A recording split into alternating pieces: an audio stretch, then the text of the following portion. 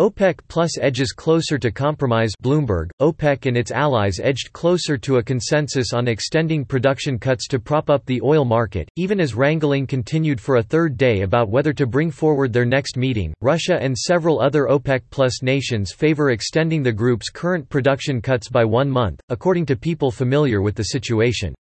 It's unclear if that's enough for leading OPEC member Saudi Arabia, though the proposal is within the range of the kingdom's own call for a 1 to 3 month elongation. Oil prices have rallied from historic lows since the Organization of Petroleum Exporting Countries and Partners put an end to a vicious price war by implementing cuts on a record scale.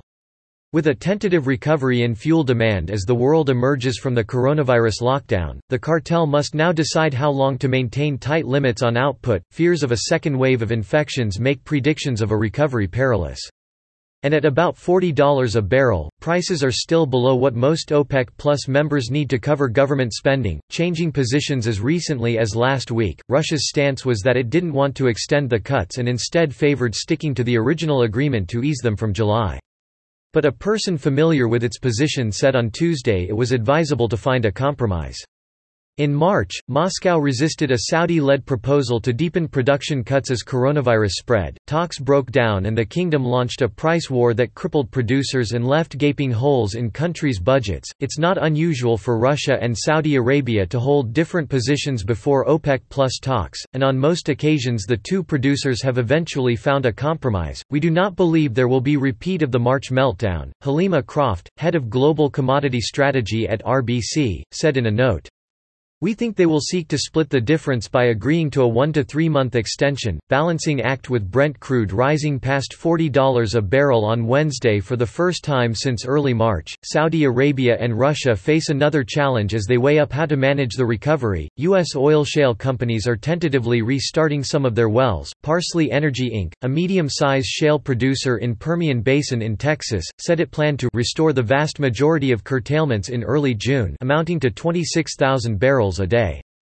And in the Bakken Basin, producers have already increased output by about 35,000 barrels a day from the low point of mid-May, according to North Dakota official data. On Tuesday, OPEC members were still wrangling over when to hold their next meeting. A proposal to bring it forward a few days to June 4 was floated on Saturday, but agreement on when to hold the virtual gathering was still elusive. Broken promises. Another sticking point in discussions is the issue of compliance, whether members are implementing the cuts they have already promised, according to delegates. Saudi Arabia, the group's biggest member, is insisting that countries should report production figures for May, the first month of the OPEC Plus coalition's latest agreement, according to a delegate who asked not to be identified. Russia, which was often a laggard in the past but has stuck to its pledges this time, is also pushing for any extension to be conditional on compliance. Iraq and Nigeria, who have repeatedly flouted OPEC commitments during the past 3 years, made less than half of their agreed cutbacks last month. A Bloomberg survey showed on Monday, Iraq's finance minister and acting oil minister, Ali Alawi, hit back on Twitter, saying the country is committed.